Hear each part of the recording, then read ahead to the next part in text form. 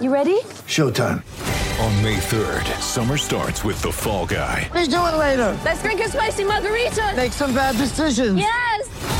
Audiences are falling in love with the most entertaining film of the year. Fall Guy. Fall Guy? Fall guy. That's what the poster said. See Ryan Gosling and Emily Blunt in the movie critics say exists to make you happy. Trying to make it out? Nope. Because I don't either. It's not what I'm into right now. What are you into? Talking. Yeah. The Fall Guy. Only in theaters May 3rd. Rated PG-13. Get ready for the greatest roast of all time. The Roast of Tom Brady. A Netflix live event happening May 5th. Hosted by Kevin Hart. The 7-time world champion gets his cleats held to the fire by famous friends and frenemies on an unforgettable night where everything is fair game. Tune in on May 5th at 5 p.m. Pacific time for the Roast of Tom Brady. Live only on Netflix.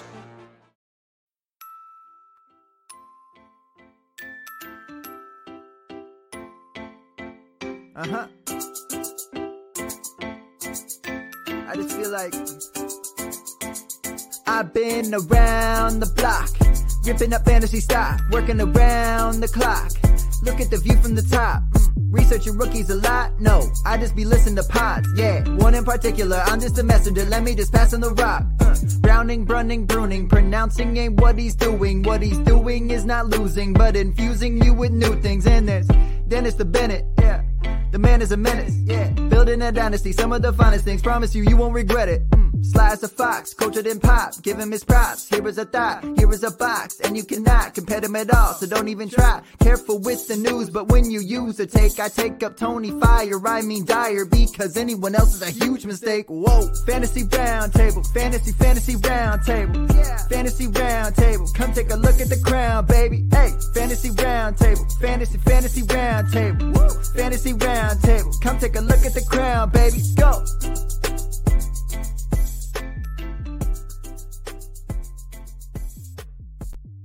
What is going on, everybody, and welcome to another episode of the Fantasy Football Roundtable podcast. One of these days, I'll be able to get through like a whole opening without messing this up. It is Monday, October 25th. We are here to break down the entire NFL slate from Week 7, obviously outside of the Monday game tonight, which we've got the Seahawks and the Saints going up against each other. Some interesting games yesterday. I don't know that all of them were necessarily good. I'll be honest, I didn't get a chance to watch a lot of them. Mike, can we redo? Can we redo really quick? I did not get a chance to watch a lot of football yesterday. Maybe this is the one we shouldn't record. Cheers. Guys, it's been fun. Till next year. All right, so I will say, well, I'll probably get this part wrong too. We are proud to be a part of the Pigskin Podcast Network. You can find them at PigskinPodNet on Twitter, or you can search the hashtag TPPN as we have up here on the top part of our screen. All of the podcast hashtag that, and we are proud to be a part of that network. Look at that. Nailed that part at least. Man. We got the money coming in. That's all that matters. Nice recovery. Right? Nice recovery. Right. Gentlemen, as always, it's Monday, so we've got Matt and Dennis here. How you guys doing? Man, I'm getting too old to be camping out in the woods with 10-year-olds. I don't care, cot or no cot. I'm sore. I'm stiff. Man, it's been raining. Didn't rain super hard, but it rained all Friday night, and then it started raining overnight Saturday into Sunday morning. Been raining all day today. I'm stiff. I'm cranky, tired, but I'm great. I don't think there is a correct age for sleeping on a cot out in the woods. Yeah, I was gonna say the same thing. I mean, unless I'm like up for some kind of money, that ain't happening. I'm sorry, not my cup of tea. I guess I'll put. I'm a housebroken cat. I'll put it that way. Indoor cat. I do not like being outside. Yeah, we all decided to torture ourselves during this season because I'm just like in remodel purgatory. Dennis took himself out to the woods. Nah, I can't. No complaints here. You know, I'm doing all right. Right.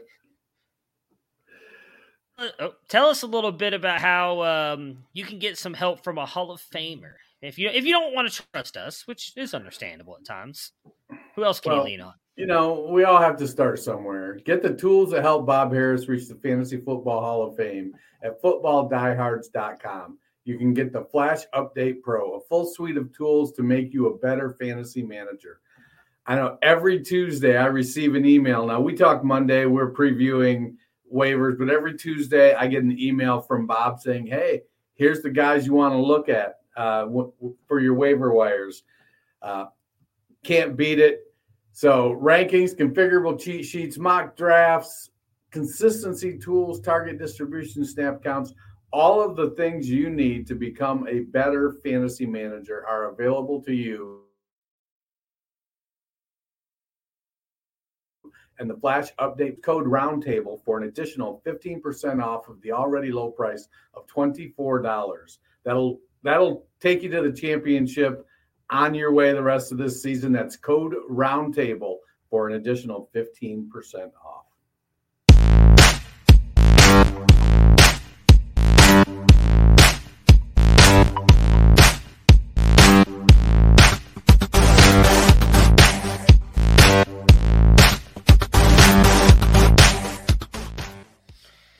All right, let's break down some games here. Some very interesting breaking games. It down, man. That's a little jam you played there.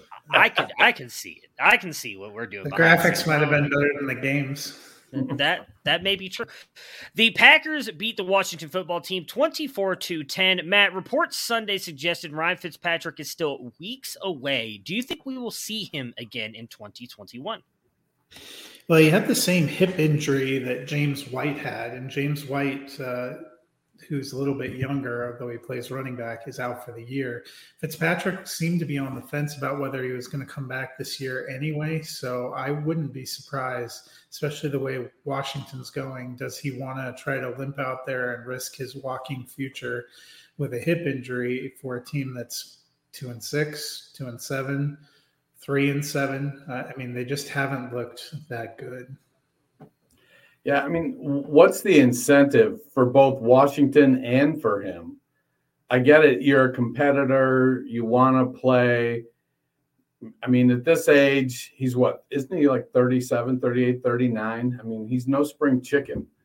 And so it's not like he's playing for another contract. I think he signed a 2-year deal in Washington, if I remember correctly.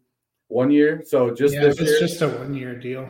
So, I don't know. I feel like Washington needs to. They're 2-5. Play it out. You've got some good guys, but it's not like you're going to make a push for the playoffs. I don't think so. Let him ride off into the sunset, and if he decides he wants to play another year, I mean, Houston will be looking. Yeah, I will say happy belated birthday. Apparently he's 38 years and 1 day old. So happy belated birthday to the man from Harvard. Yeah, he signed a 1-year contract with Washington, which is why I think I kind of agree with you guys. If Washington was in the playoff hunt like we all expected them to be at this point, I think he clearly comes back and plays, but why come back and risk? I mean, I could see him coming back if he wants to try and put, more out there, be like, hey, I'm still willing to play, wanting to play. As you just mentioned, Houston may be looking, Davis Mills may not be the answer for them. I'd be curious to see what he ends up doing, but I'd put it on probably 60-40. He is not going to play the rest of this season. Dennis, it was an easy win for Green Bay. Allen Lazard and Robert Tonyan finally score.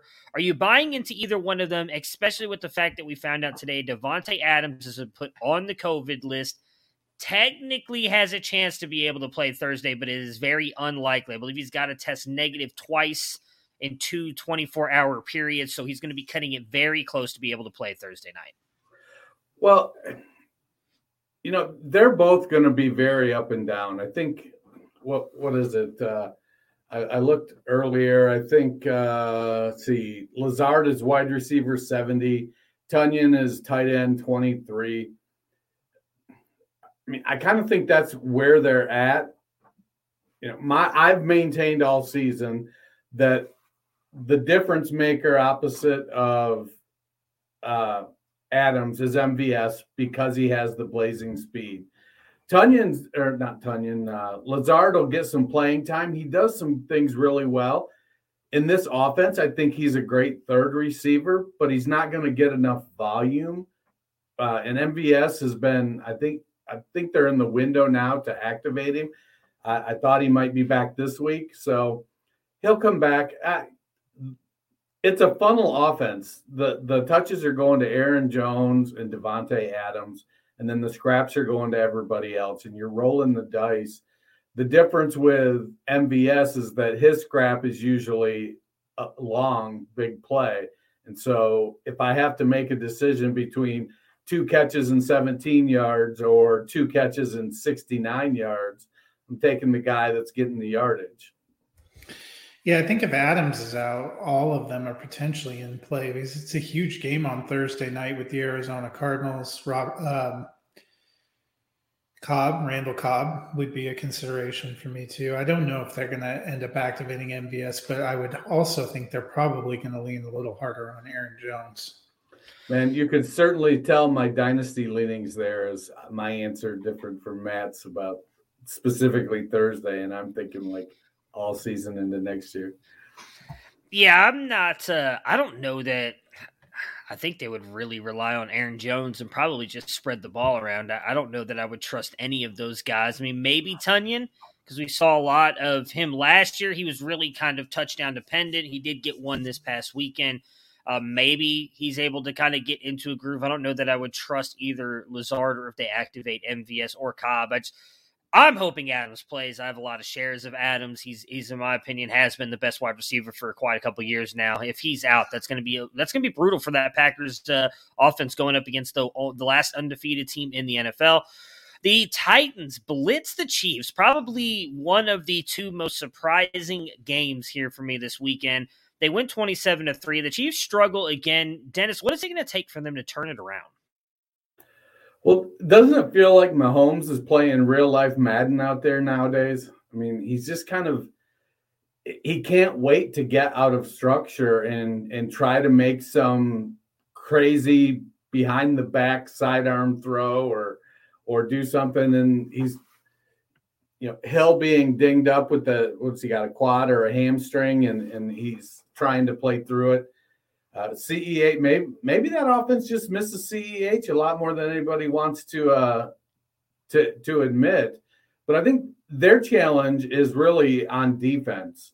And I get that they put up a ton of points typically, but their defense has given up the 2nd most fantasy points to quarterbacks, 13th most fantasy points to running backs, 18th most to wide receiver, and 4th most to tight end.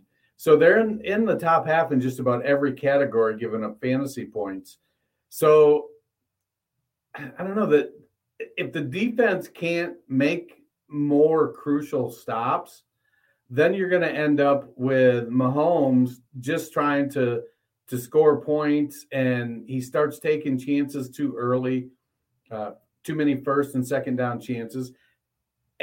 And I get it because he's been successful with it, but we're seeing the shortcomings in approaching a game that way right now. Clearly, I misjudged which direction the sun drops in this one room I have to do my work. The Chiefs, the defensive problem, they definitely need to work on that. But as was pointed out by some others, they had a middle to lower half defense each of the years they went to the Super Bowl. Something fundamentally isn't really working with the offense. They tried to spend money and get pieces on the line. It doesn't seem like it's completely gelling yet. It seems also like the Buccaneers came up with a formula in that Super Bowl of a way you can push Kansas City outside of what it wants to do and cause problems, and other teams have been able to deploy it pretty well. You look at the teams they've lost to. They lost to the Baltimore Ravens. They lost to the Los Angeles Chargers. They lost to the Tennessee Titans. They lost to the Buffalo Bills. Well, those are the teams right now that are sitting in playoff position. So those are going to be bad and painful losses. We went from thinking the Chiefs needed to get it together so that they could win the AFC West and have a high seed to the Chiefs need to get it together if they even want to make the playoffs. They're 3rd or 4th in their own division. which isn't great. They don't have a very good conference record right now because of all that. And offensively, Patrick Mahomes is an exceptional player, and he's done a lot of great things. He's put up a lot of touchdowns this year. He's also leading the league in interceptions and has thrown interceptions in 6 straight games. We're not used to seeing that, and that is something that even good teams can't survive.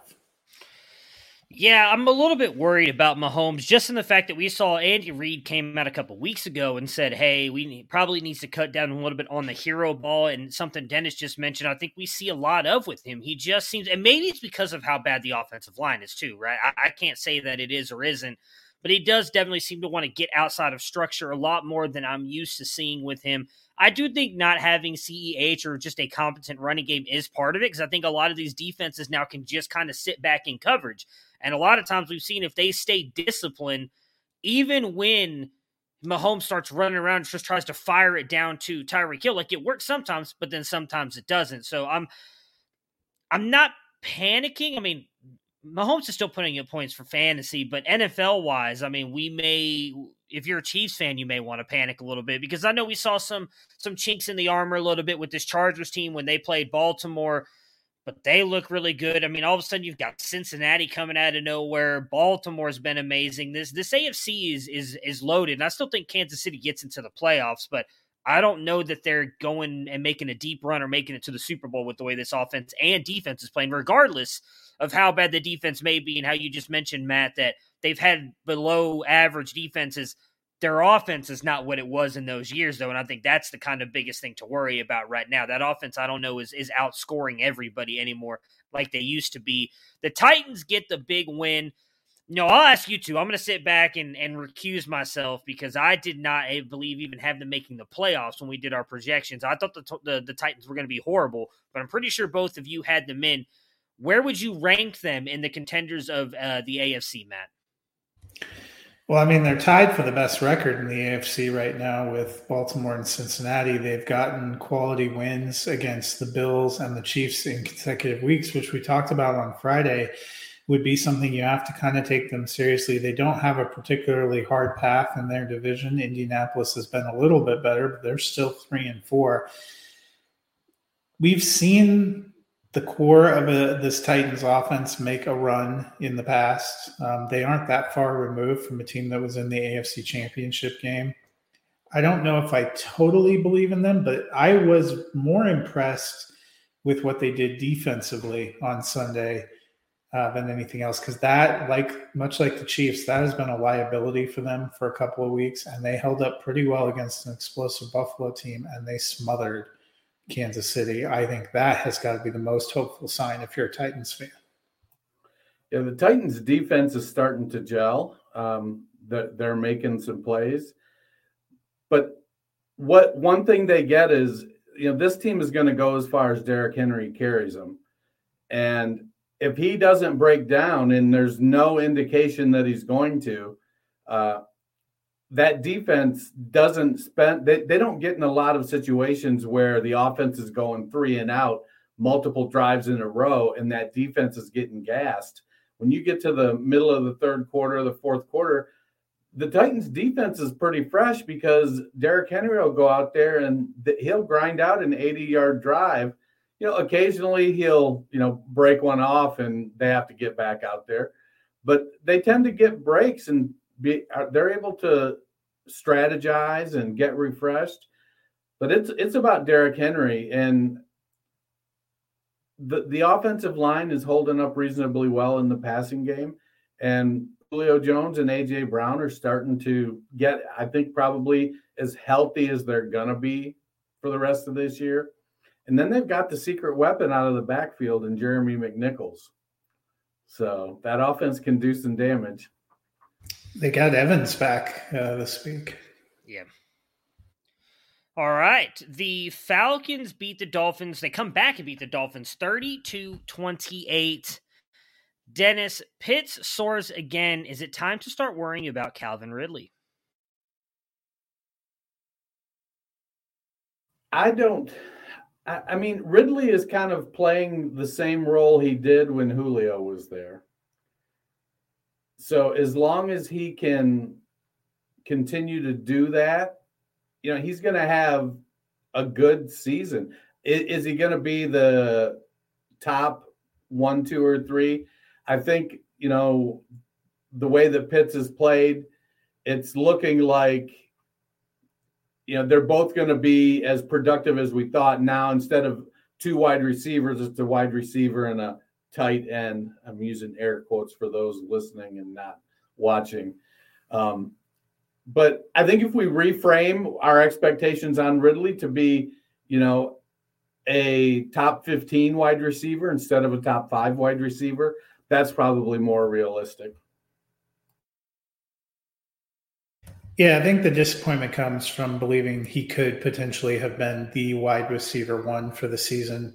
He's seen 52 targets in 5 games played. You like that. He's averaging 10 targets a game. He's got 31 receptions, 281 yards. We haven't seen quite as many touchdowns early. Sometimes that comes back. I think what you're really seeing is you're not seeing the explosive plays that we've seen in the past, or these big plays. Last year he ended up with 1,374 yards. He averaged 15.3 yards a reception. Right now he's averaging around 9 yards a reception. Last year his long was 63. As a rookie, his long was 75. His long this year is 22. I think what is different is he's not the big downfield weapon. That seems to be what we've seen from Pitts, especially the last couple of weeks. He's more of the shorter possession receiver. You need volume to be able to do that. He's getting the volume of targets. He hasn't put away a ton of receptions, but his game logs aren't terrible. It's kind of like what Dennis said. If you moderated expectations down to him being your wide receiver 2, you'd be pretty happy. But where a lot of people took him and the hopes a lot of people had were a high-end wide receiver 1, and it doesn't seem like it's tracking that way. Yeah, I believe I had him. I want to say I had him almost top 5 in ours when we did our rankings as well. So it does suck. I think we all had him top 3. I had him 1. Did I have him top 3? I might have. I'm trying to remember if I did or didn't. But it was 1, 2, and 3 for all. Yeah, we all had the same 3 receivers as top 3, but in a different order. He was my wide receiver 1, so I've been kind of bummed. That's probably my biggest, because that's where I took him in redraft. I reached out and thought, this is the guy I'm going to stake him and Jonathan Taylor. At least Taylor is sort of rounding. He's been amazing. I do think there's still time. We're 7 weeks into the season. We technically have 10 more. They've had their bye. There's plenty of time for Ridley to catch, especially with this team likely being behind and passing the ball as much. Matt Ryan's looked better the past couple weeks. Early on in the year, I wasn't quite sure. I thought Ryan might be over the hill. He's looked better. I'll say that I'm going to be honest. If Ridley has to be the sacrificial lamb for Kyle Pitts to continue to go on and have the greatest tight end season of all time, I'm here for it. Love to see Felix sing that Ohio State Buckeyes fight song, baby, in an Ohio State shirt, because right now it's trending that way, and I'd very much like to not sing hail to the victors. Matt, the Dolphins' offense was solid, but the team loses again. I believe we all had them picked to make the playoffs. Can they do that now at 1-6? I think the playoff picture is really fading for them. They're down with the Jets in the bottom of their division, and with the way the AFC is going and with all the teams that are kind of tightly packed over 500 and just below 500 that are all scraping for the playoffs, it's probably too big of a hole to come out of.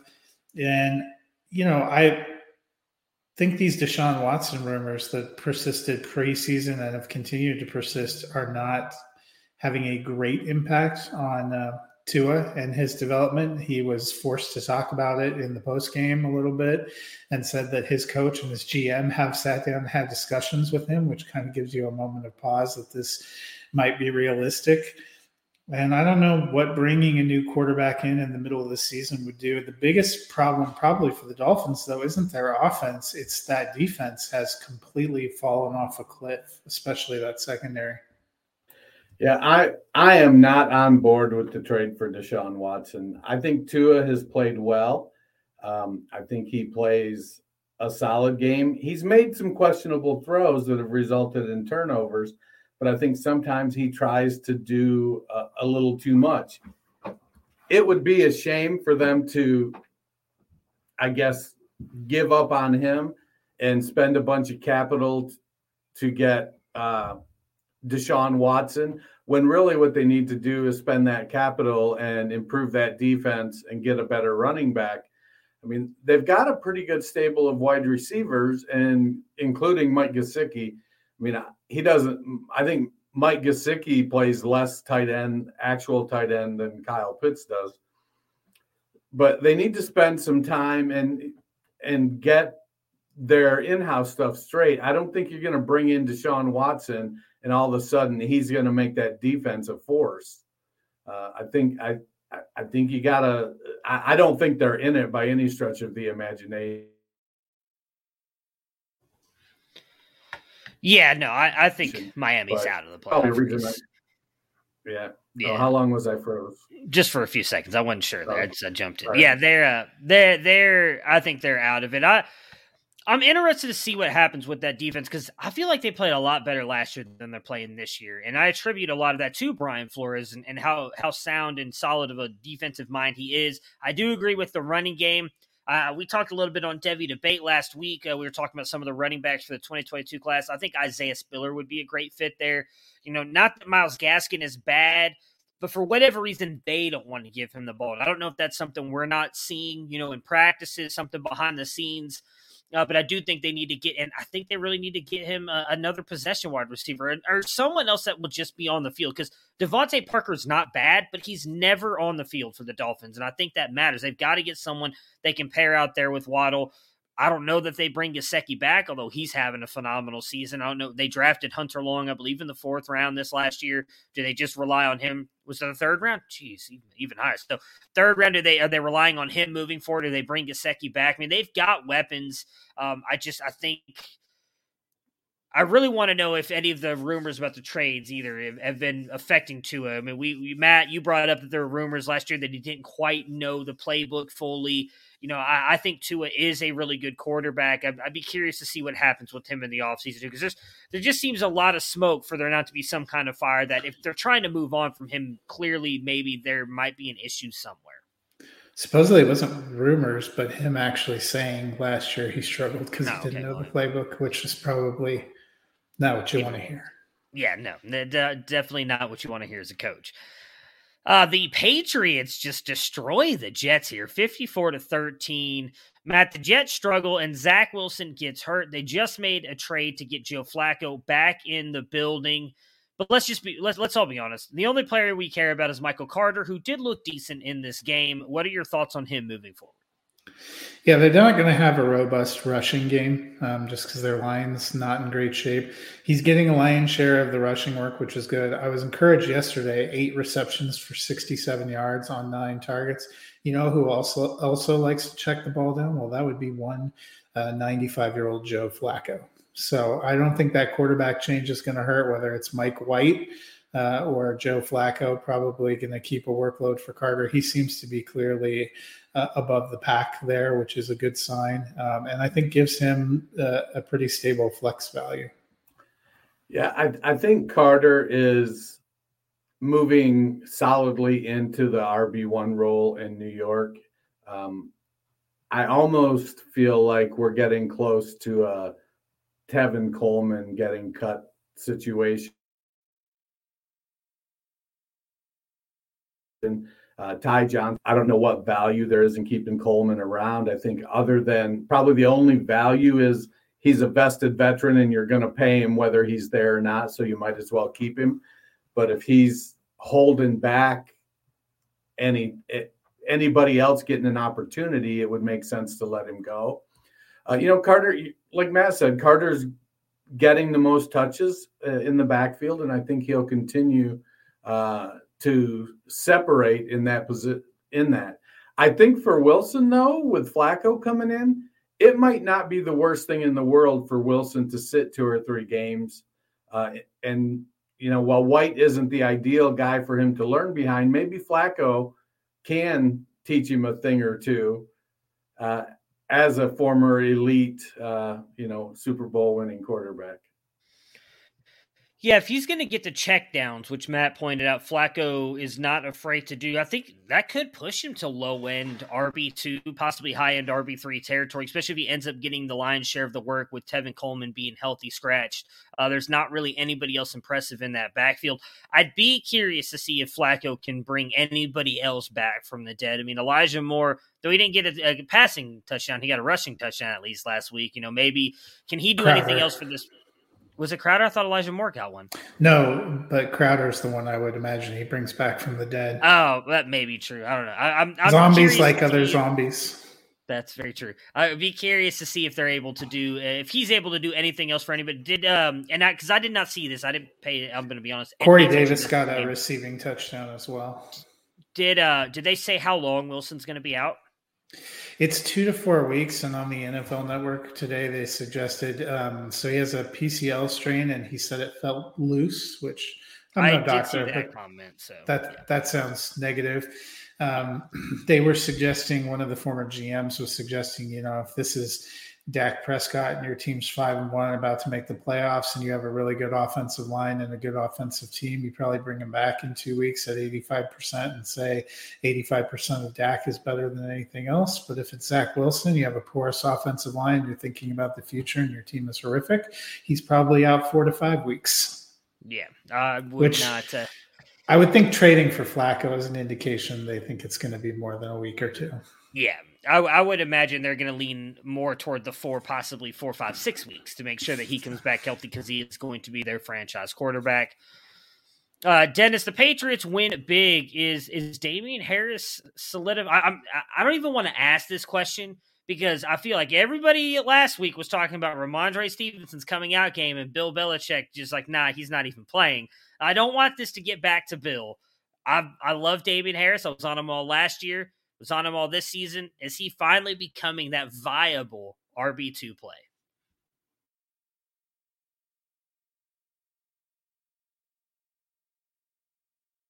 There I am.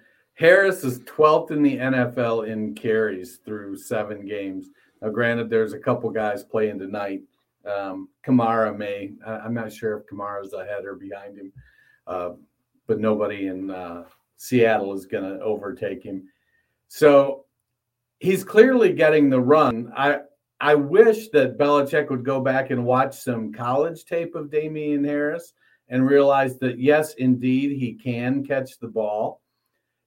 There's always going to be some uncertainty with Belichick running backs because he game plans so specifically for certain things that occasionally Harris is just going to not get used. But he's settled in as the RB1 in New England. He's going to run the ball most of the time. Yes, Ramondre Stevenson is going to have a role sometimes, and that's going to affect Damian Harris. But Harris is the one there. I don't know. I just wish Belichick. Belichick has influenced so many coaches with the way he used running backs in the past that it's really kind of wrecked running backs for fantasy. So you just have to kind of adjust and adapt. But yeah, I think Damian Harris is situated to be a high-end RB2 with low-end RB1 upside if he even catches a couple passes.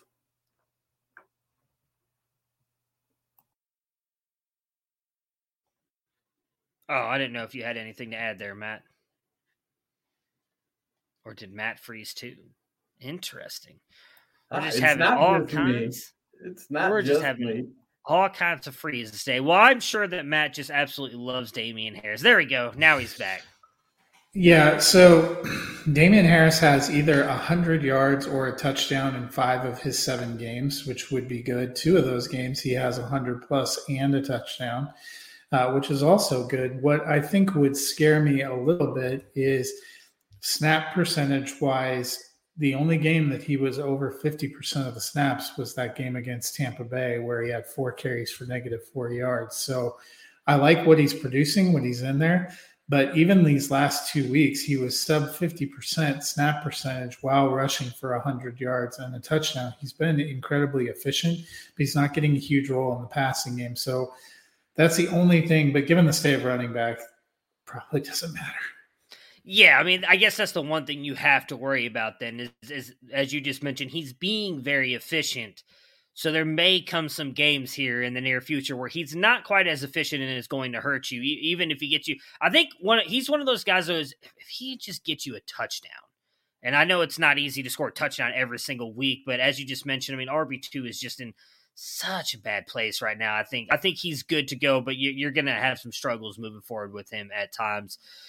The Giants beat the Panthers 25-3. At one point, I believe it was 5-3 in this game. A real just barn burner. One of the greater games on this past weekend. Matt Darnold struggles again, though, gets benched.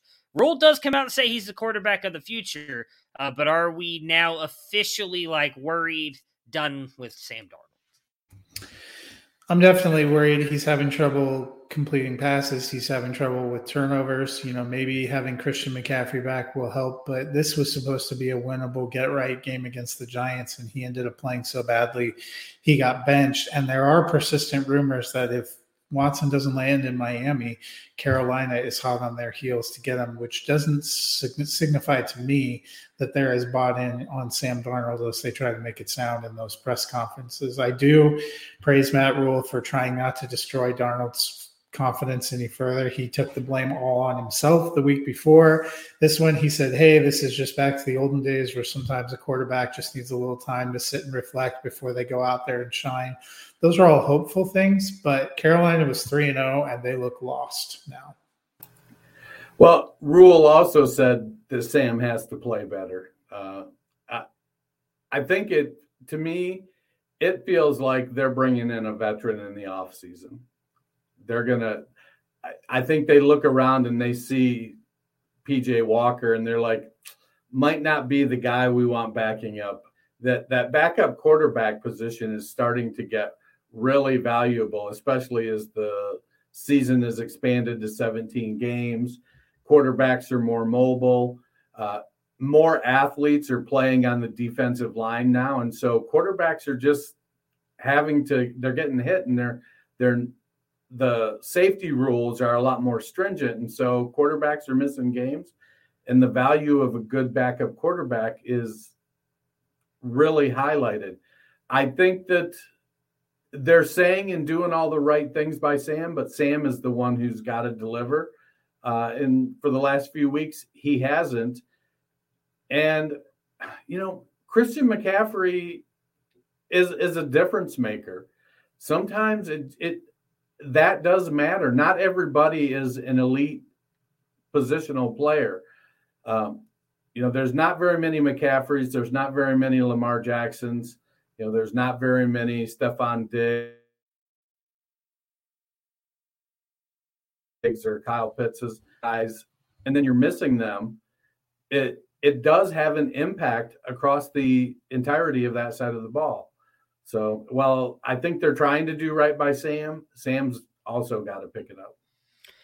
Yeah, I don't think it's unfair to say that Sam Darnold is not a floor-raising quarterback. I don't think that he's horrible. We've seen that he's played decent, but his downside has really come since CMC's been out. And I think that's just because it changes the offense so much. And I don't think that the defenses have to respect the running game at all. I mean, no offense to Chuba Hubbard, but what did he have the other day? 20 carries for 28 yards? I mean, it was bad. They don't have a CMC for Darnold to be able to dump off to, and that is life-saving for some quarterbacks like him, where he can throw a negative yard pass. He throw it 2 yards behind the line of scrimmage, but Christian McCaffrey gets you 30 yards.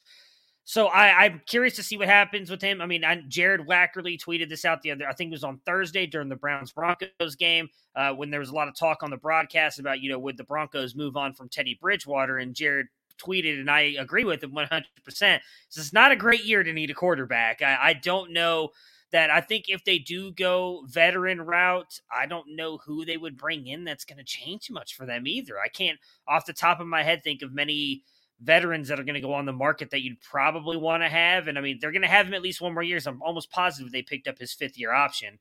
So they'll have Darnold at least somewhat cheap if they do decide to go a rookie route, because I don't think the Panthers are going to have a high draft pick. I don't see them improving much because McCaffrey's not coming back for at least 3 more weeks. And I wouldn't be surprised if they go 0-3 in these next couple weeks. Matt, despite the injuries, Daniel Jones has a huge game. Does he deserve to be the QB beyond 2021? Yeah, I think he's taken a lot of the blame for some of the bigger organizational issues for the Giants. They can't keep any of their weapons healthy and on the field. Barkley's been missing a lot of games. Golladay hasn't been available. Shepard hasn't been available. And yet, if you look, Daniel Jones hasn't been mind-blowing, but his completion percentage is a career best right now. He's at 63.5%. He's improved his yards per game. He's at a career high 246.7 per game. He has 5 touchdowns. He does have 4 interceptions. He's had a couple of bad turnovers, but he's also running. He's rushed for 229 yards. Yesterday, he made a fantastic catch. I think he's doing everything he can to help them win, but he can't do it by himself. Yeah, I think the question, and this question relates to Sam Darnold as well, because it's easy to say, let's go get somebody new. But who's somebody new? I mean, do you think that Carolina sits around and looks right now and thinks, man, I kind of wish we had Teddy? You know, Teddy didn't make some of the mistakes Darnold did. If you get somebody in there to replace Daniel Jones, you know, who is it going to be? Are they going to get somebody in the draft? Is it going to be a veteran? Are they going to be better than Jones? And so right now, I don't think there's anybody out there that is going to be better than Jones, either in the draft or as a free agent. Yeah, as much crap as Daniel Jones gets, I feel like when the team around him has been healthy, he's been good. And we just talked about this with Sam Darnold. Like, it's no offense to Daniel Jones. He's not a floor-raising quarterback. I think he's just an average quarterback. And the problem is we want every single one of these NFL teams to have elite quarterbacks, but there's not 32 of them. There never has been. Never in a time that I can remember has there been 32 elite quarterbacks in the NFL. So I do think Daniel Jones deserves a little bit more time. The biggest thing is going to be, do they clean house? Because there's a lot of rumors that they're going to completely get rid of the offense, the front office, coaching staff. If they do that, I don't know that whoever comes in is going to want to keep Daniel Jones. So I think that's going to be kind of the biggest thing for him moving forward. I think this was probably the most surprising game of the weekend. I thought it would be a good game. I don't think I want to say I picked the Bengals on Friday, but I could be wrong. But I did not expect them to destroy the Ravens. You did pick the Bengals. Let's go. My upset specials have been on fire this year. I've gotten everything else wrong, but when I've nailed those upsets every single week. The Bengals win 41-17 with 8 receptions and 201 receiving yards and a touchdowns. Matt, is the chase for Rookie of the Year over? Like I did that? Yeah, I think we had talked about the front runner being Najee Harris, who's having a pretty epic season for the Steelers, but it feels like this is certainly going to be a year where it's not going to be a quarterback, which is a surprise because quarterbacks were all the hype pre-draft. They were the big talk, all the days leading up to the draft and in the first round where we saw 5 of them go. And some of them have been okay, but it's players like Jamar Chase, who's been incredible all season long and making big plays at big times. Najee Harris, who despite a decrepit quarterback and no offensive line continues to make plays. Even Kyle Pitts is starting to get it to come around and make a name. If we were voting after 7 weeks, I'd say it would come down to those 2, Harris and Chase. He's definitely put himself right there. Yeah, those are the 3 when it comes to Rookie of the Year. And it's a situation where which one of them is going to keep putting the pressure on. And right now it is Chase, and then Pitts is coming on. So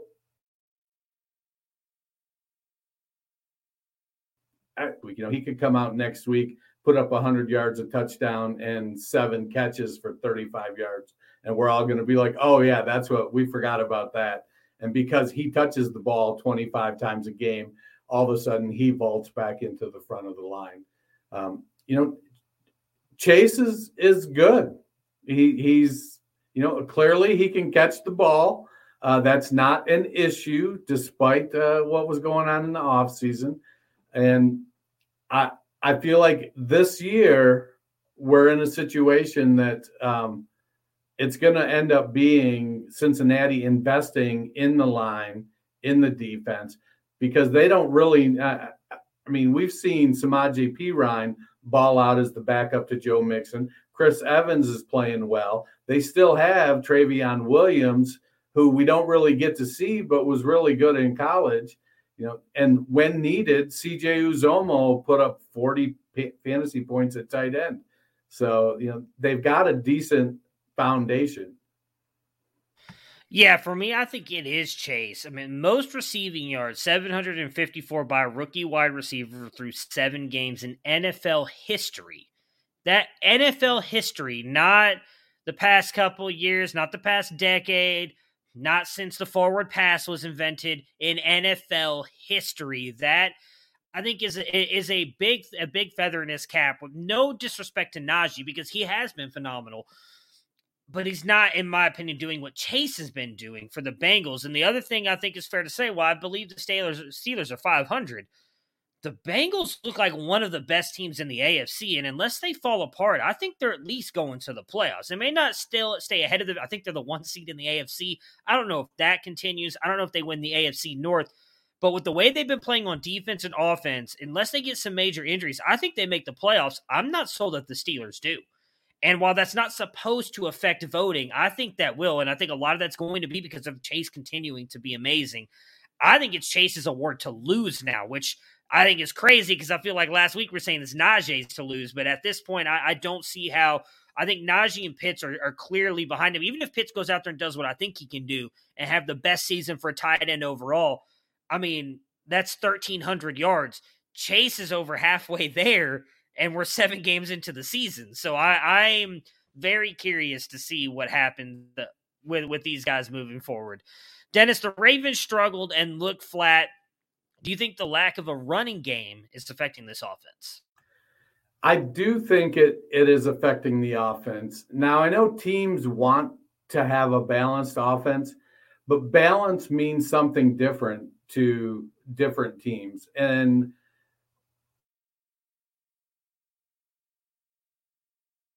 while the Ravens are out more than they pass, or be one of the most run-heavy teams in the league anyways, the drop-off in talent between Dobbins and Edwards to Williams, Freeman, and Murray is drastic.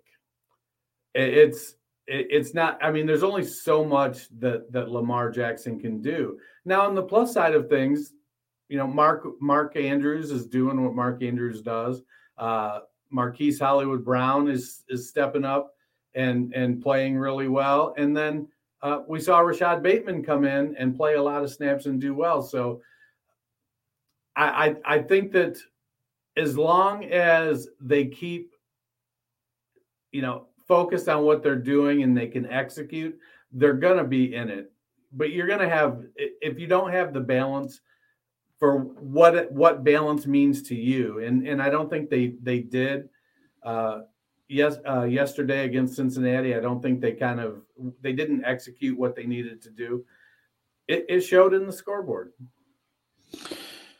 Yeah, I know they made a big joke that some other teams were inquiring with the Ravens about getting one of these veteran running backs, which is all good and well to say. But Murray wasn't available yesterday. He had been probably the best of the group. But if you took out Lamar Jackson's 12 carries and 88 yards from the quarterback position, the rest of those 3 running backs combined for 12 carries and 27 yards. That's not going to get it done in big games. And that puts just that much more pressure because Lamar not only has to carry your running game, has to try to carry your passing game. Yeah, it's the one thing that sucks about this because Baltimore's a really good team. I talked about this offseason, how I was kind of back in on them. I just posted the clip of me talking about Marquise Hollywood Brown being the fantasy MVP this year. He's having a phenomenal season, but I do think that the lack of running game can hurt him. I think that's why we saw Lamar take so many sacks the other day, because he's got to do so much, and I think they want to become more of a passing team, but the lack of real game changers in the backfield may kind of be changing that for them. Dennis, if you ended up losing a lot of money this weekend, or maybe all your teams just kind of sucked, what's a way that they could possibly win some money tonight and next week? Well, I was off Cub Scout camp out, and so I didn't have a whole lot of time to do any DFS. But NFL fans hungry for a big win this week, I'm getting ready to bounce back this week. DraftKings Sportsbook, an official sports betting partner of the NFL, has you covered. New customers can bet just $5. You're seeing my flashing 5 sign up if you're watching the video. Can bet just $5 on any NFL team to win their game. And if they do, they win $200. No, it's been $100 and $150. Now, $200 in free bets. Winner, winner, chicken dinner. It's that simple. If sportsbooks aren't available in your state yet, DraftKings won't leave you empty-handed. Everyone can play for huge cash prizes all season long with DraftKings Daily Fantasy Sports Contest. DraftKings is giving all new customers a free shot at millions of dollars in total prizes with their first deposit. Download the DraftKings Sportsbook app now. Use promo code TPPN. Bet just $5 on any NFL team to win their game and win $200 in free bets. If they win, you win with promo code TPPN this week at DraftKings Sportsbook, an official sports betting partner of the NFL.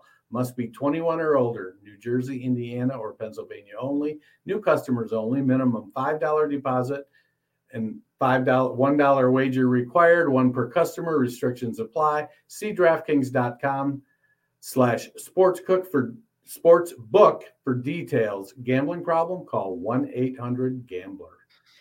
All right, Matt. The Raiders beat the Eagles 33-22. Jalen Reagor gets a touchdown. Can he get back into the action for the Eagles? You know, I love the player. I love the potential, but I don't see it. He's just not a big enough part of the offense. He's seen only 30 targets in 7 games. That's just over 4 targets a game. The last 4 games, he's only seen 10 targets total. Yesterday, he catches 2 for 25 and a touchdown. You get a little bit excited. Those were the only 2 targets he saw. I don't think the passing game is consistent enough to prop up all these players the way it's going right now. Well, you got to bag on my man's consistency there. His efficiency, I guess it would be. Now, Reagor is in a tough spot because Jalen Hurts is his quarterback, basically. I get that Jalen Hurts is performing well for fantasy managers, but if they're not winning games, there's going to be a new quarterback in Philadelphia as well. I want Reagor to hit his potential. I think the combination of him and Devontae Smith, the way their games complement each other is great, but it just isn't. I don't see it working with Jalen Hurts at quarterback. Yeah, I mean, he's been phenomenal for fantasy, but he's really struggled NFL-wise. He's done a lot on the ground, which I think has helped him out. But passing, he makes some really good passes, and then the next one is just not great. I'm curious to see what they do because we've honestly seen that from other quarterbacks. We've seen quarterbacks for years. I mean, look at his backup in Gardner Minshew. Makes some phenomenal throws and then misses wide open wide receivers at times. I'm curious to see what they end up doing with Hurts, but right now, I do agree with you guys. As much as I love Jalen Reagor, this really seems to be like a one wide receiver offense, and that probably is more Goddard than anybody else, than any of the wide receivers. Even Devonta Smith has kind of struggled to stay consistent, even as good as I think he can be and is going to be in his career. Matt, the Raiders win again. They are now sitting in first place. I feel like we talk about this every year. They're really good in the first half of the season, and they kind of crumble. Do you see that coming for them this year? It's certainly got to be the concern, and they have a tough division. One of those losses was to the Chargers. They have to play them again. Still have to play the Chiefs twice. Still have to play some tough teams. However, we've seen when you have a big coaching issue or turnover, like what we saw with John Gruden, it can either cause a team to kind of fall off a cliff, or sometimes it can galvanize them in a new way. And for the Raiders, the past 2 weeks at least, it seems like it has galvanized them, given them some energy. Maybe it's the new play callers has given a little bit of variety to the offense and the defense, and they've been playing pretty well. The Raiders, they seem to be rallying around Rich Bisaccia. Is that how you pronounce it? So they seem to be rallying around him. I know that a lot of the team also played well and really liked John Gruden, but now it seems like pause to play for. But we see Henry Ruggs is starting to get consistent. He's converting those air yards, and he's starting to make big plays for the team, which opens up the field for Brian Edwards, who, while not lighting the world on fire, is getting better. The running game is finding some consistency. If they would only use like 1 or 1.5 guys consistently, they do seem to juggle people around there. Some of it's injury related, I suppose, but and then I can't tell you how both elated and disappointed in myself I was with Foster Moreau's game yesterday. I was elated that he had a great game because I've liked Moreau since he was a rookie, talked about him highly in that rookie class when he came out. I was disappointed because in about half of the leagues I either had him or was able to pick him up in, I did not successfully get him into my lineup. And so I have lots of 20-plus point Foster Moreau games sitting on my benches, and that was quite a bummer. I'd love to see it. I mean, I like the Raiders team. Derek Carr, he was so close. Was it now like 4 years ago? And unfortunately got hurt on the way to like an MVP season, and then got hurt and wasn't able to play in the playoffs. I'd love to see it for them, their fans. But we talked about earlier with the Kansas City Chiefs. The AFC's got a lot of really good teams. They're going to have to keep it going. I still believe in the Chargers in that division. I had them winning that division. I think they're the best ones. Justin Herbert for MVP, still on that train, even though that one's losing steam a little bit here. So, but I would love to see them end up making it into the playoffs. I'd love to see a playoff game at the Roomba. That would be fantastic. Yeah. I actually think that Carr playoff season was more like 6 years ago because it was pre-John Gruden. It was like rookie year for Murray Cooper when they had Crabtree. I'll look at that in a minute. Let's move on to the next game. The Rams beat the Lions 28-19. Dennis, the Lions fight hard but come up short. What is Jared Goff's dynasty value? Piss poor. He's a low-end QB2 at best. I mean, again, who else are you going to replace him with? I mean, he is what he is. It doesn't help him that the wide receivers in Detroit are not spectacular, not good, not average. They're just not. Khalif Raymond's popping off with garbage time points. Amon-Ra St. Brown turned in nothing yesterday. It's a tough situation. The team is playing hard. They just are undermanned. They don't have the talent. It was kind of Sewell kind of give Aaron Donald the what for when Donald got up in his face. Penei Sewell was like, I don't think you know who I am, sir. Wasn't it? So I saw you looked it up 5 years ago, 2016 for Carr, but wasn't it the 2016 postseason, but the 2015 season? No, it says 2016 on here. They went 12-3. He played in 15 games, so. And that was pre-John Gruden, I believe, because he was Gruden wouldn't have been. That was Del Rio. That was Del Rio, I believe. He went through a whole coaching era and did nothing. Can't believe they kept. No, I'm just kidding. It was Jack Del Rio. They finished second in the AFC West too. I did not know that. Yeah. Anyways, continue. Sorry. So, Goff. If you look at his numbers, he isn't playing a lot worse than he was with the Rams. But it seemed like the Rams fairly well decided he wasn't going to be the guy to get them where they needed to go. He wasn't going to be a difference maker. Still, one of the most amazing stats is he's never won a game as a starting quarterback if Sean McVay wasn't his head coach. He didn't win for Fisher. Before that, he hasn't won in Detroit. I think they said he's 0-13 now in games where McVay isn't his head coach, which is probably an ominous stat. The real question is, Detroit figured to be on a multi-year rebuild. it would concern me a little that his new coach has called out his lack of effort, because effort seems to be a very big thing for Dan Campbell. You cannot be successful, but if he doesn't think you're giving your all, you could be on the bus out of town. We already saw that with one of their linebackers. I think it was Jamie Collins, who they let go because they didn't like the effort they were seeing. So from a dynasty perspective, Goff's the starter this year. The real question is this offseason. He seems to be a bridge quarterback. At best, you maybe have one more year after this because it's not a great QB class, but eventually Detroit's going to do something different.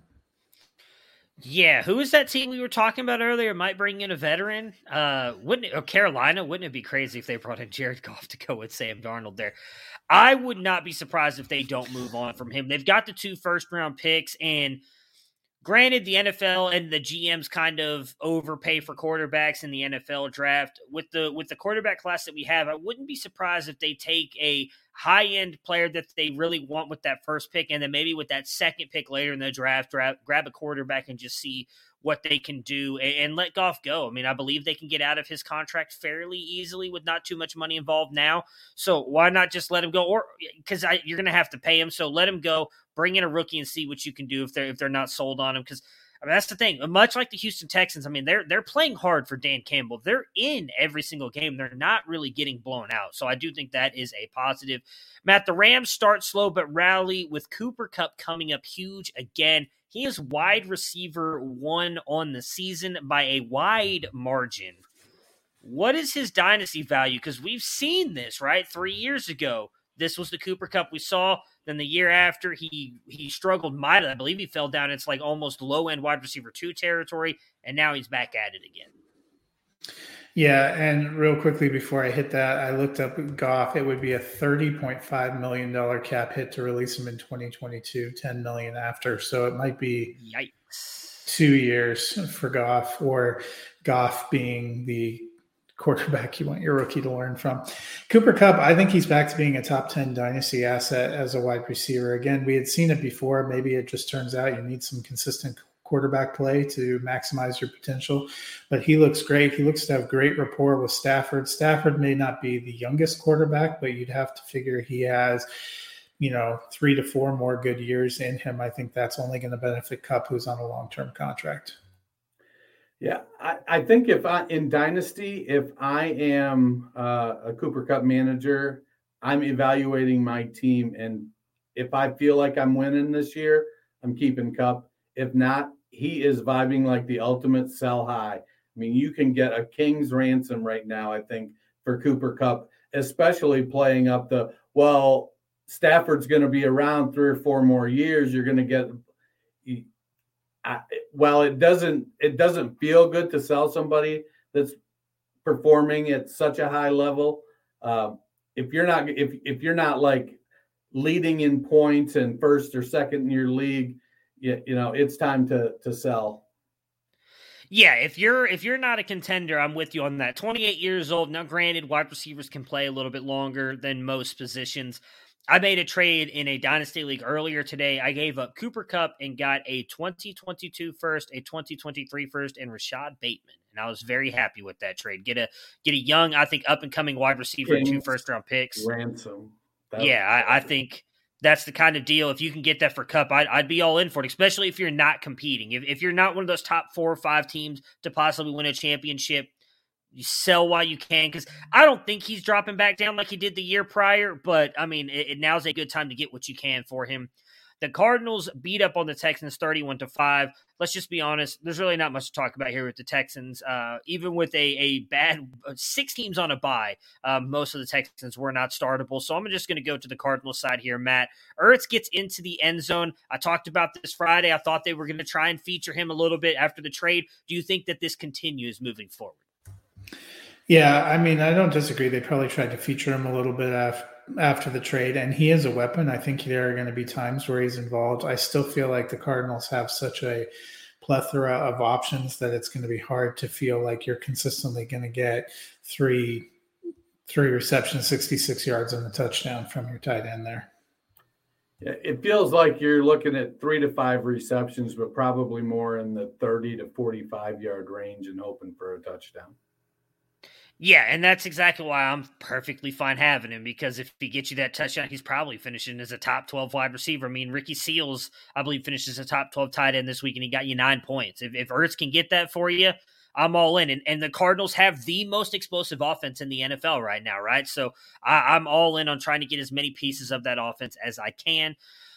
Oh, boy, this game was rough. This was one of the ones I decided to watch the replay on, which was probably not a good idea because it was not a fun game if you're a fan of Justin Fields like I am.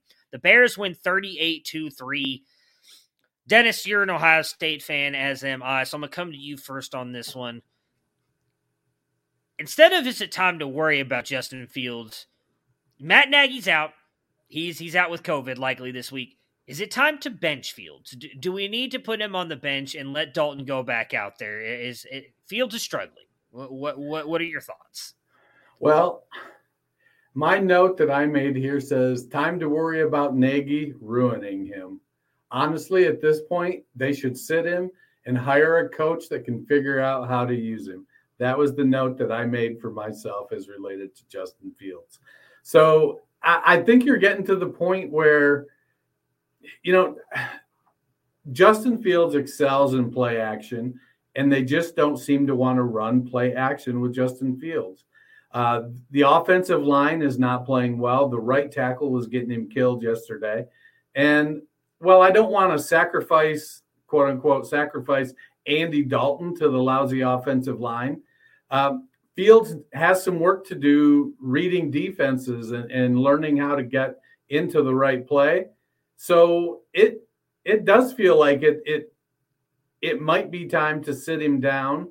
I get the point of, well, there's no substitute for experience, but you also want to be getting the right kind of experience.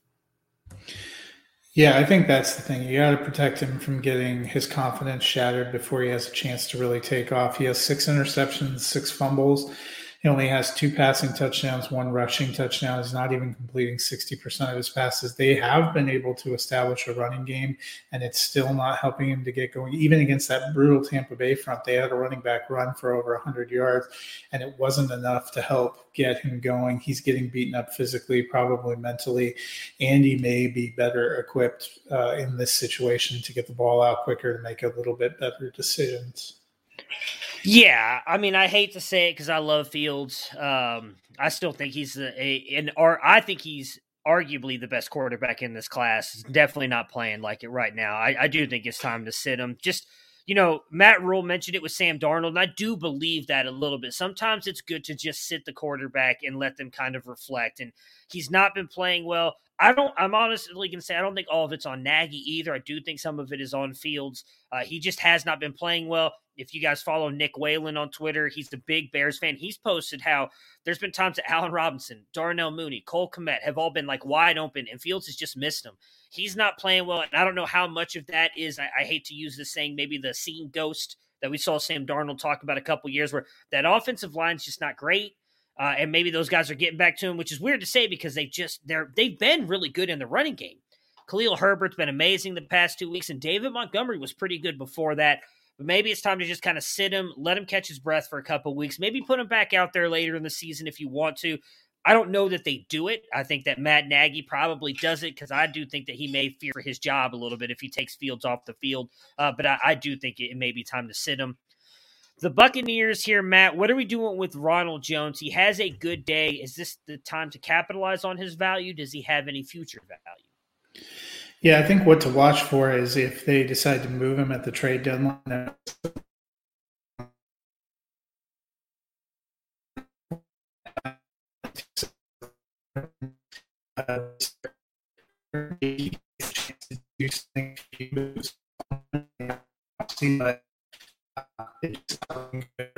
To be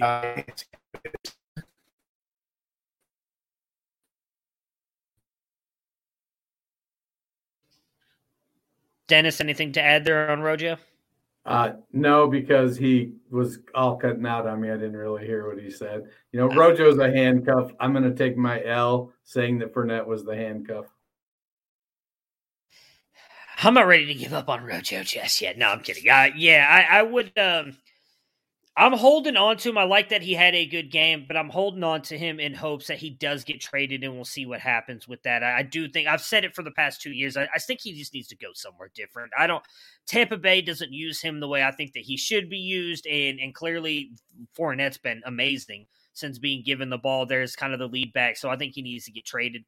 The Sunday night game, the Colts beat the 49ers 32-18. Matt, the Colts win a sloppy game. How do we feel about Michael Pittman going forward?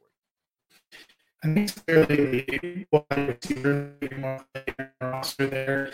Hilton struggled to stay healthy, so Paris Campbell and Pittman have been not only out there, but has been producing with several big plays last night, including the three penalties.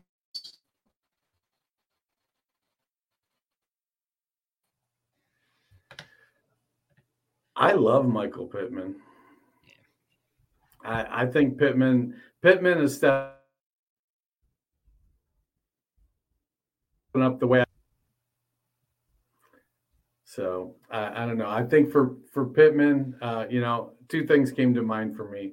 The old song, I wish I was a baller, a little bit taller, The second one that came up was neither rain nor wind nor snow nor dark of night will keep him from his appointed rounds. Playing in that slog last night, Pittman played well. Yeah, he did. I still value him as probably like a low-end wide receiver too. I'd be curious to see if he continues to produce this way. Wentz has looked a little bit better here these past couple of weeks. This whole Colts team has looked better. They're really kind of coming on. Dennis, the 49ers fall short. Elijah Mitchell is solid. Jimmy G struggles. However, Kyle Shanahan just came out about 30 minutes ago and announced that Jimmy G will be the starter Sunday against the Bears, which I'll be honest, I think is at least the best move for the 49ers fantasy options because Trey Lance did not look great. Do you think, though, with the way Jimmy G has played the past couple games, we see Trey Lance again here soon?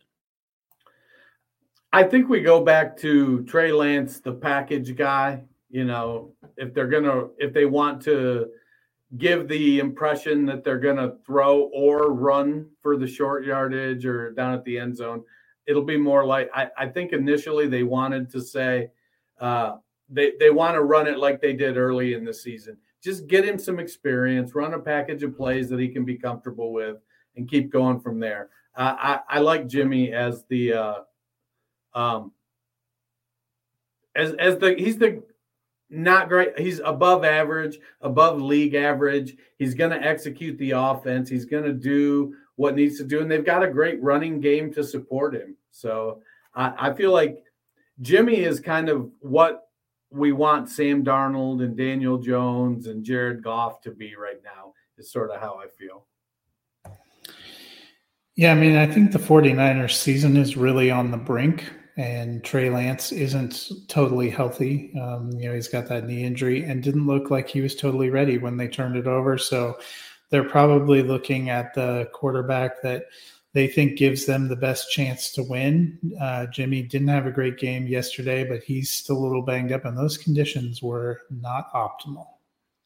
Yeah, the conditions were very bad. And I'll say, I just don't like the vibes around San Francisco right now. You got the GM calling out Brandon Ayuk. Kyle, I'm going to give props to Ray here because Ray Garvin calls it. Kyle Shenanigans is doing all kinds of random stuff with the wide receivers and running backs and quarterbacks. It's a weird team. From a team that was in the Super Bowl and probably should have won the Super Bowl a couple years ago, it's just taken a weird slide down. I'm hoping that they fix it because I do like this team and a lot of players on there. Did you know they flashed a stat last night that was interesting to me? 5th year for Kyle Shanahan. It's the 4th time after 5 games he's had a team under 500. That's surprising to me. I'm not gonna lie, I did not know that. I've always kind of thought of him as a better. Well, he was always an offense coordinator. I've loved him from his time at Cleveland with the great Johnny Manziel play on the sideline. I loved him, but it's sort of believable because they've been kind of bad. All right, so let's talk about the waiver wire targets for Week 8 before we get out of here real quick. Again, all roster percentages courtesy of Fantasy Pros. This week we have the Las Vegas Raiders and the Baltimore Ravens on a bye. So quarterbacks, looking at these mostly with single QBs because most super flex, all these guys are rostered. Daniel Jones at 28.5%, Mac Jones at 22%, and Deshaun Watson at 17.5%. Would you guys be willing to pick him up as a possible, like, if he gets traded kind of move? How would you guys rank these quarterbacks? I am still of the belief that whether he's traded or not, Watson is not going to play this year. So I'm not in the pickup Deshaun Watson in redraft mode at all. I like Jones the better. I like Daniel Jones the better of the two for his running ability. I think Mac is going to be a good, solid quarterback. He's going to be capped on the upside by his lack of running skills. Not that he's a statue by any stretch, but he's not Murray or Jackson or Allen when it comes to being a runner. But I like Daniel Jones. It sucks that his targets can't stay healthy. He's got some decent ones in Galladay and Kadarius Toney and Shepard and Slayton. So, but yeah, that would be the one for me. Yeah, Daniel Jones would be my top pickup, and then Mac Jones, and I'm with Dennis. I'm not taking a chance on Watson. I don't think he gets traded. Yeah, I mean, if you're in a deeper redraft league where, like in one of mine, you can put players who are out on IR, even if they're not like out on IR, I might take a little preemptive move and grab him just in case. But I'm with you guys. I don't know that he plays this year. It would be Daniel Jones for me. Running backs, you got Kenneth Gainwell at 23.7%, Rashad Penny at 21.6%, Brandon Bolden at 5.8%, and Boston Scott at 1.4%, Matt. Yeah, so Miles Sanders got injured yesterday. He might miss time.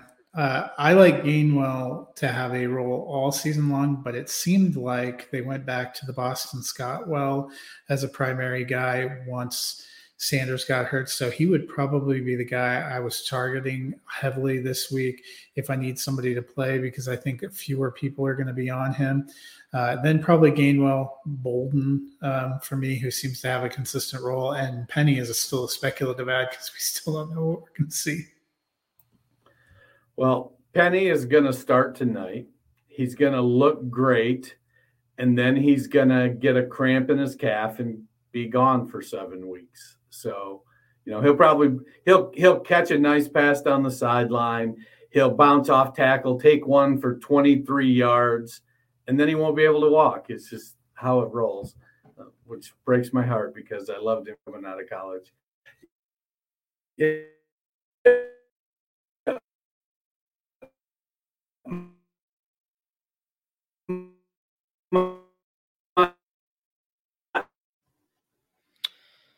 I think we lost Dennis there. So is Rashad Bateman worth a pickup coming in off Twitch here? I would say yes, he is. I mean, he's been heavily targeted since he came back. He had 9 points in most regular PPR leagues last week. I think we talked a lot about the Ravens earlier today and their struggles to run. I think that they're going to pass the ball a ton. So I do think that Bateman is worth that. On the running backs, Gainwell would be the one for me. While I know they're using Boston Scott, I think Gainwell's a better receiver.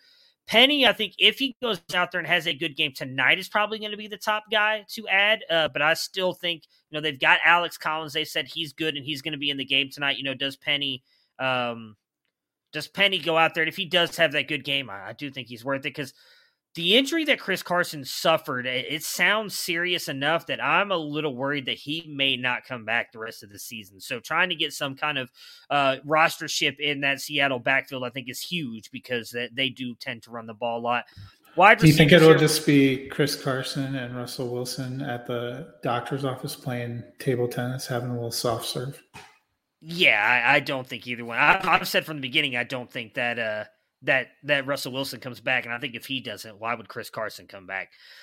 For wide receivers, Michael Gallup at 45.4, Will Fuller at 36.2, Darius Slayton at 10.5, Brian Edwards at 10.3, Russell Gage at 10, and Alan Lazard at 4.3.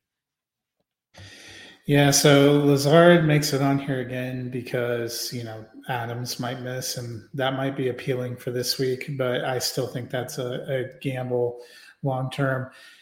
Michael Gallup, it was hard to tell what kind of role he was going to have because he only played part of that one game and then got injured, but I like his talent the best. Will Fuller seems the same kind of situation. We haven't seen enough in Miami. Slayton has been the most healthy guy there, but they went to Dante Pettis this week. Brian Edwards, hope springs eternal. I'm probably still going with Edwards as the best bet because I think over time he ends up overtaking Ruggs and developing a role there. And then after that, it's probably Gallup, Slayton, Fuller, Gage, Lazard for me. Yeah, so I would definitely put Gallup 1 because if he comes back, I think he's in the best offense out of all the guys that we just listed there, and we've seen him have those big weeks. After that, I'm going Brian Edwards. I mean, 5-3, 5-4, 6-4-4 in the targets. He's been playing better. I agree with Matt. I think he could overtake, even if he's not become the 1, the 2 in that offense, which just looks better. I hate to say this since Gruden left. I mean, we've seen Kenyon Drake have all this value. Waller may be out for a little bit, which I think could help out Brian Edwards as well. So he's a guy now you're not going to be able to get to play him this week because they are on a bye, but he is a guy that I would definitely be targeting. Then for me, it would be Allen Lazard and Darius Slayton. But again, Lazard, if Adams is out Thursday, maybe you have a chance to play him and he has a big week, but we've seen from the past couple years, like he's not consistent at all, and I don't think that changes. At tight end, you've got Evan Ingram at 27.1, Mo Alley-Cox at 14.9, C.J. Uzomah at 14.2, and Dan Arnold at 3.5. This may surprise you. Dan Arnold is the guy I'm taking first, and then C.J. Uzomah, then Evan Ingram, and I probably wouldn't roster Mo Alley-Cox again if you paid me. Yeah, I mean, the one thing with Cox is that he gets these touchdowns, and Jack Doyle has seemed to just completely disappear, which I do think helps out Mo Alley-Cox. I'm with you on Dan Arnold. We talked a lot about when they made the trade. We're like, there's no way he plays. And then he was out there. He's been a consistent part of the offense. Uzomah is interesting to me because he got the 22 points this week, but he also got 9 points last week. He's getting 5 to 3 targets a week, which doesn't sound like a lot, but if it's down in the red zone, he gets you that touchdown. It's just like what we talked about with Zach Ertz. And again, Cincinnati, very, very good offense. The one thing I will say with that, though, the 22 points this week, Baltimore is bad against the tight end, but so are the New York Jets, so they get next week. So, yeah, I mean, you may get another really good week out of him, but then they get Cleveland, who has been pretty good outside of the game against Kelsey. Then they have a bye week. So you've got 2 games, I think, coming up. One really good, one medium matchup here for Uzomah if you end up going him. So that will do it for us today, though. Dennis, unfortunately, got booted. But I'm sure if you guys have any questions, you can find him at Culture_Coach on Twitter. There we go. There, finally nailed that. And we will not have a show Tuesday. That's why we did the waivers today. So you will see me and Matt back again on Wednesday to talk our rankings, any other news, and then preview the Thursday night game, which should be a very good game prior to the one we had last week, where we get the Packers and the undefeated Arizona Cardinals. So everybody enjoy your night. Enjoy the Monday Night Football game, which should be kicking off here soon. And we will talk to you guys again on Wednesday. Prepare for glory! I don't know if you got your popcorn ready. If you got your popcorn ready. I came out the womb, I was ready. And he's hit the end zone for an unbelievable touchdown. I would be honored if you played football for this team. Throw it up above his head. They can't jump with me. Golly! Oh, they tackle him at the 40-yard line. Who can make a play? I can. Who can make a play?